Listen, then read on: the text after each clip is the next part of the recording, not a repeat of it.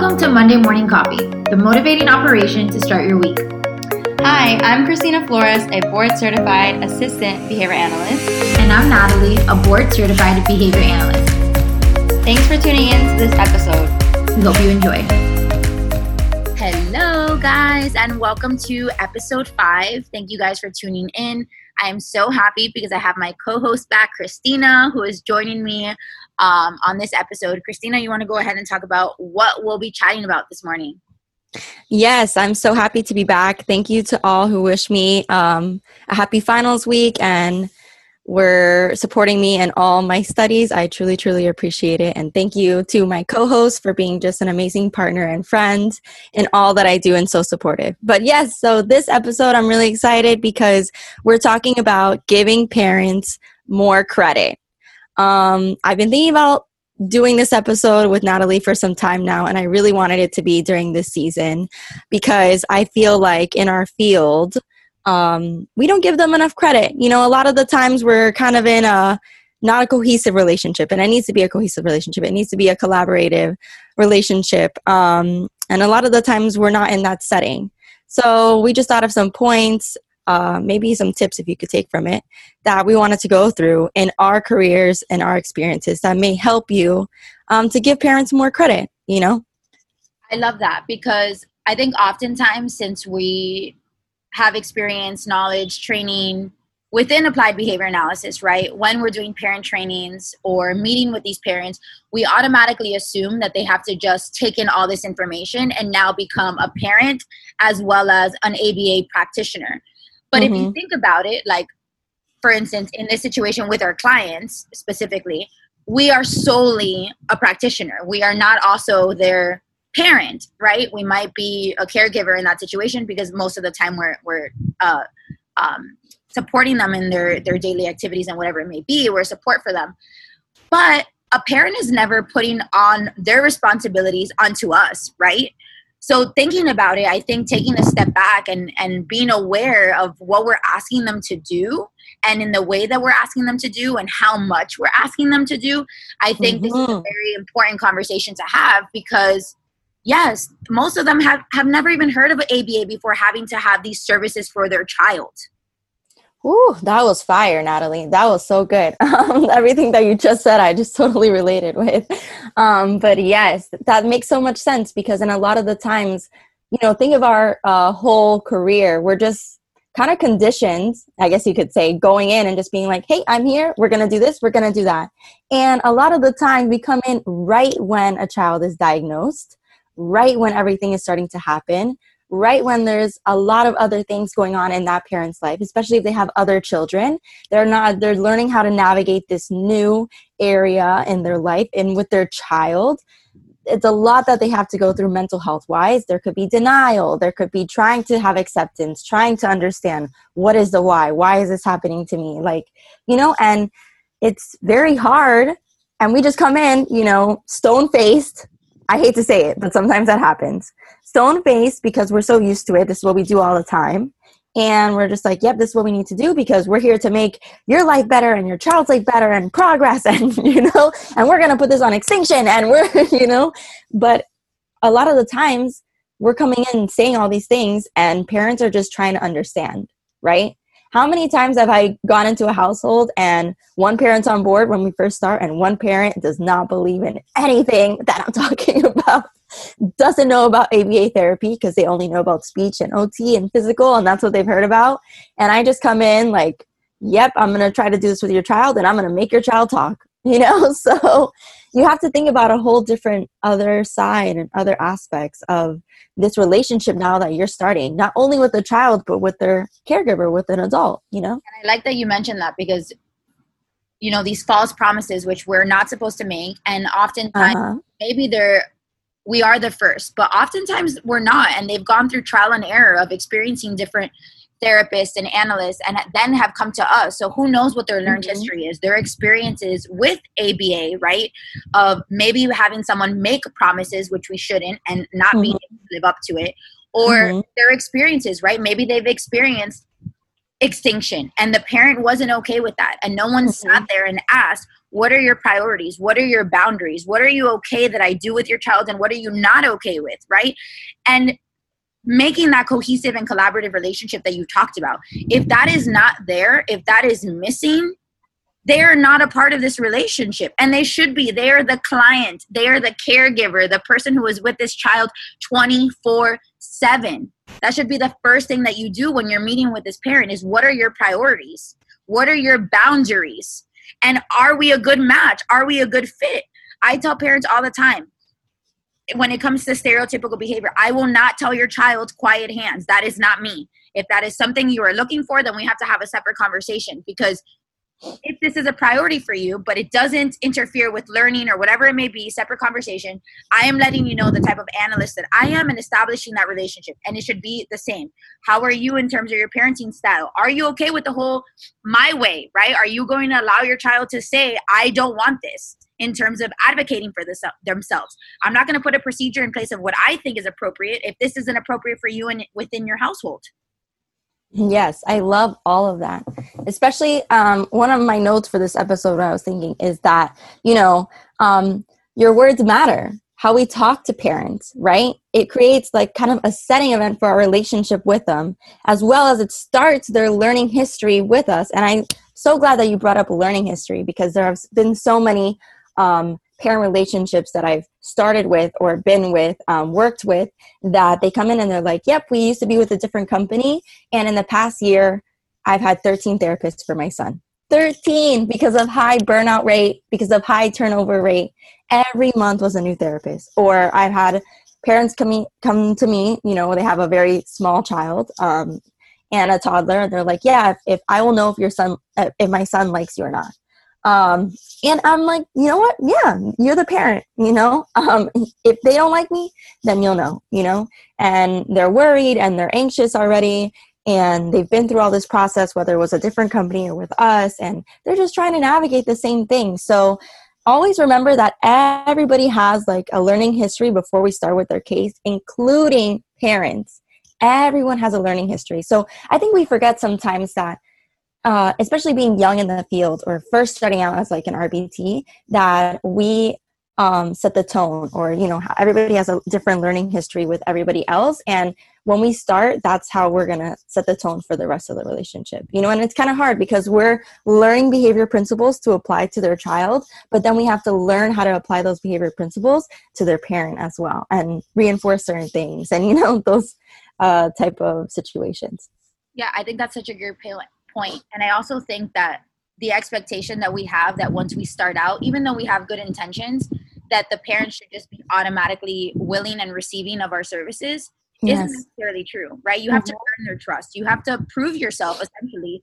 Again, all these good intentions that you have, show it, demonstrate it. You good, pair, and it will come. Just like dating, you don't meet someone for the here you go, we're gonna no, you have to earn that trust. And it's the same thing. And some people automatically assume on the first visit that these parents are going to be receiving of you and your services and bow down to you and be like, what is it that you need me to do? I will do anything. You got to put that ego down.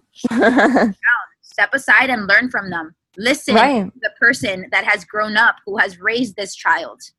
Right, exactly. I mean, you're going to come in trying to be the hero. We're not heroes here.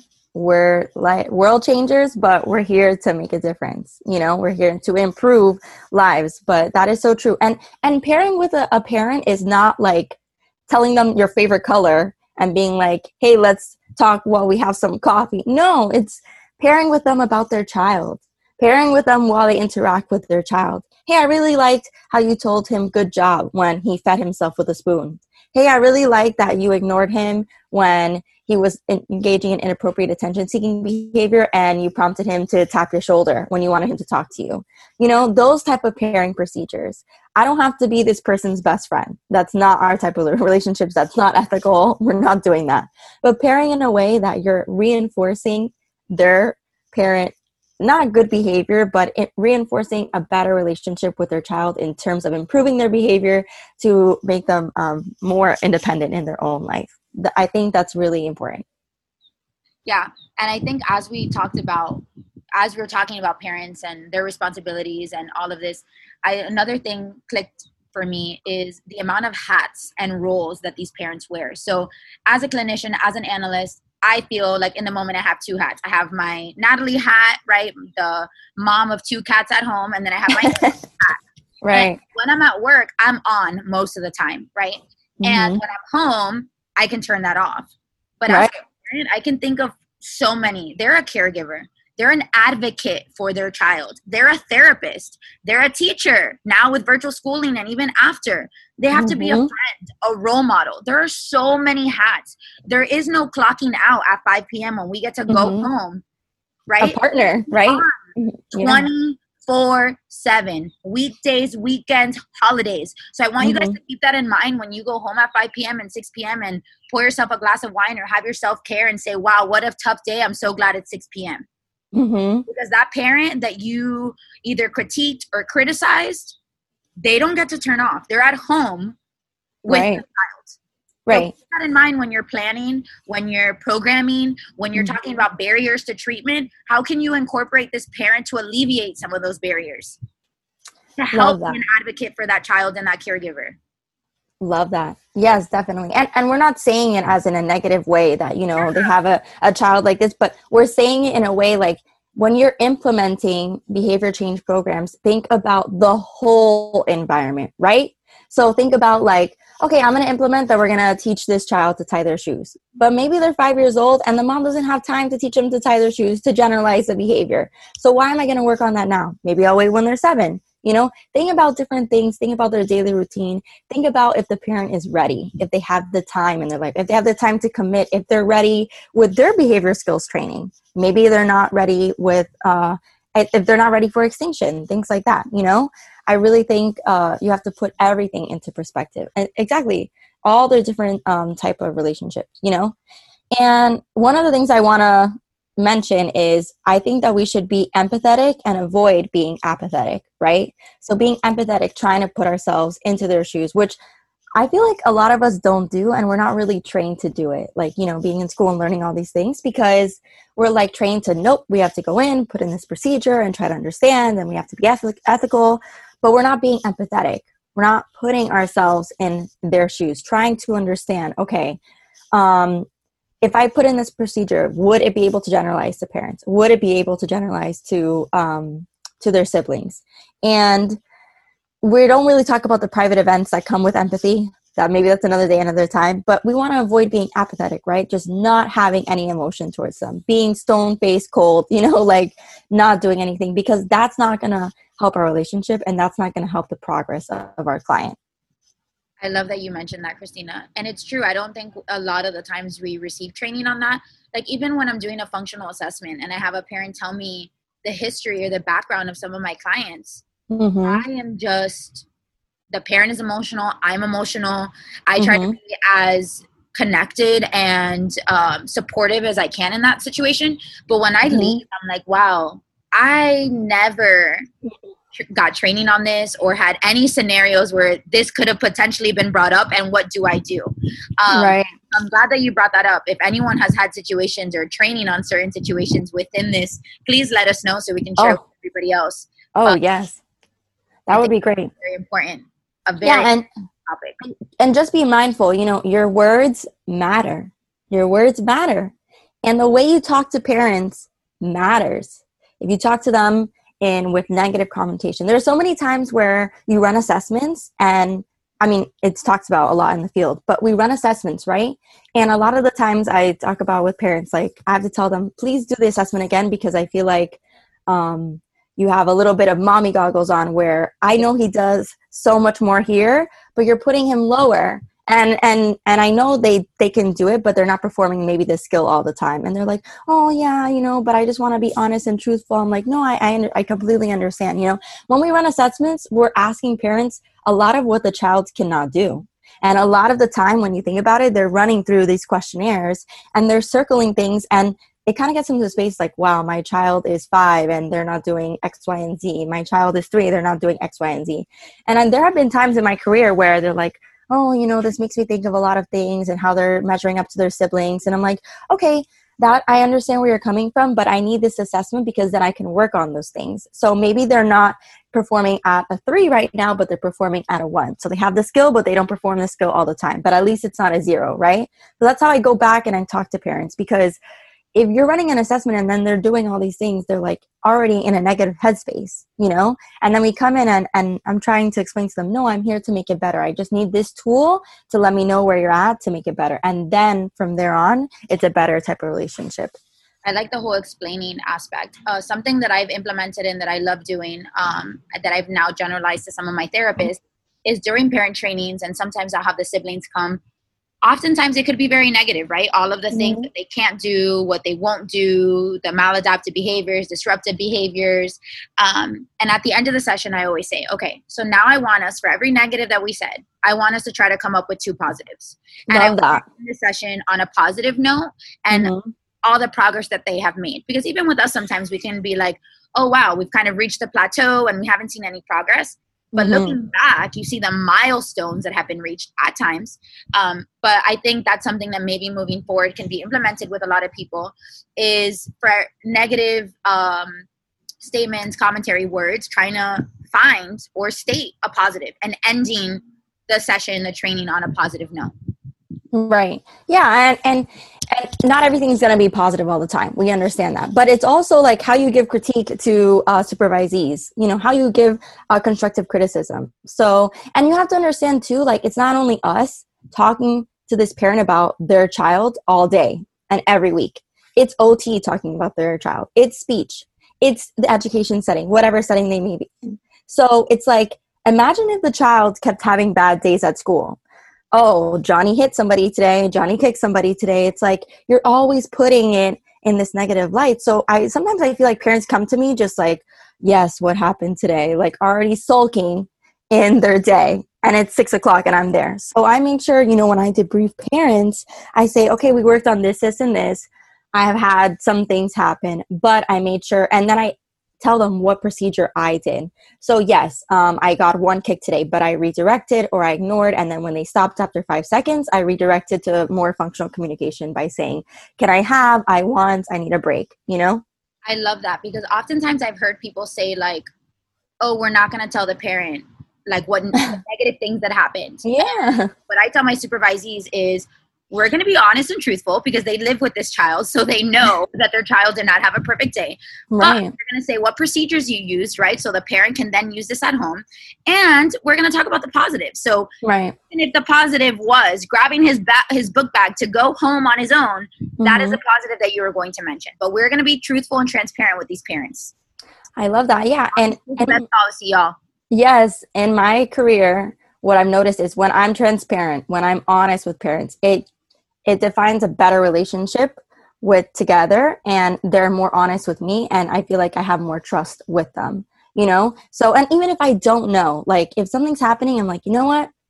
I don't know. I'm going to research it. I'm going to try to get some resources. I'm going to ask my supervisor. I'm going to ask another clinician, a friend of mine. I'm going to consult, but I don't know. But also what I was thinking about too is just with all the positives, I've had a parent where this child is, let's say just between the ages of 8 and 10, right? And they have come to me and they're like, they wrote me a note and they said, you know, your positivity shines through, or like your positivity has been so great in our relationship. And it makes me think like, why is this child almost 10 years old and I'm the first person in their whole life that is only a positive clinician or always trying to keep the positive around their child, right? You have to think about it. I feel like sometimes parents, they feel bad, or they feel like, not that it's a burden or something like that, but they feel bad like the way their child treats other people, and they don't want that to happen. And it's a lot of different factors that goes into it with developmental disabilities and stuff. But I've had parents like, oh my gosh, Christina, I want to cry because they're hitting you and doing all that stuff. I'm like, it's okay. This is my job. My job is to be here and make this better. Like, I like coming here. I like doing this. Like, your child makes my life better. This is why I'm here. You know, even through tough behaviors, we still love to be a part of your child's growth and progress. This is my passion. This is what I want to do. This gives me joy. Maybe, yes, I get kicked here and there, but at the end of the day, like, I like being here with your child. So a lot of the times, you know, they come in and maybe their child has a lot of different problem behaviors, whatever that may be, operationally defined.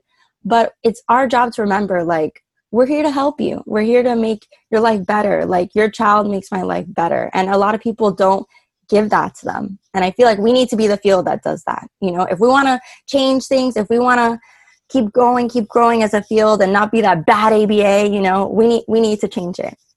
That's such a great point. That reassurance and kind of defining our roles and our responsibilities so that the parent knows what our role is, what their role is, how we come together, and how we establish this collaborative relationship that we keep talking about. So such a great point, Christina. Definitely. And I just want to make sure we just give one more point. So just remember, there's like no handbook to parenting children with disabilities. There's no handbook. So I think we need to give parents, more acceptance, more forgiveness when they make mistakes. I feel like sometimes they're really embarrassed, and we need to include them more, like we always say, and include their opinion. I have come to parents and I said, what do you think? And me just asking them what they think rather than saying like, this is what we're going to do, changes everything. If I come in, I'm like, and they say, you know what, I don't really think that's going to work. I said, okay, we're going to change it. And I listen to them and I have their, really honor their opinion, It's so true. You can't take it personal. If they're like, no, I don't like that, move on. Let's find something together. It's so true. When I'm talking about and we're role playing specific interventions, after the fact, I look at them and I'm like, what do you think? Is this something that you can see yourself implementing? Is this something that works? And I have them sometimes tell me, no, I don't think so. I don't see myself doing this. I'm like, that's fine. Maybe right now I can't come up with something, but I will get back to you. And if not, if I love this, I'm like, perfect. Let me know how it goes. We'll touch base. If it works, great. If not, we'll figure something else out. And that part, that asking for their opinion, if they can see themselves doing this, is so important. And just, one more thing is just be mindful of how you're talking to your supervisees while you're supervising in the home about parents as well. Because they're always in the home. So they're going to carry that, right? Oh, well, my supervisor thinks this of this parent, so I'm going to think of them too. I've heard in the field from another therapist or from others that's like, oh, if I started with this kid when they were 2 years old, it would be a whole different child. It's like, no, man, like, don't say that. You don't know people's learning histories. You don't know what they've been through. You don't know what other medical or health issues they have gone through with their child that has happened. It's just like, we need to be more mindful of what we're saying and how we're modeling parent training to supervisees as well. Be present. We don't live in the past and we don't live in the future. You have today, and today is what matters. Love that.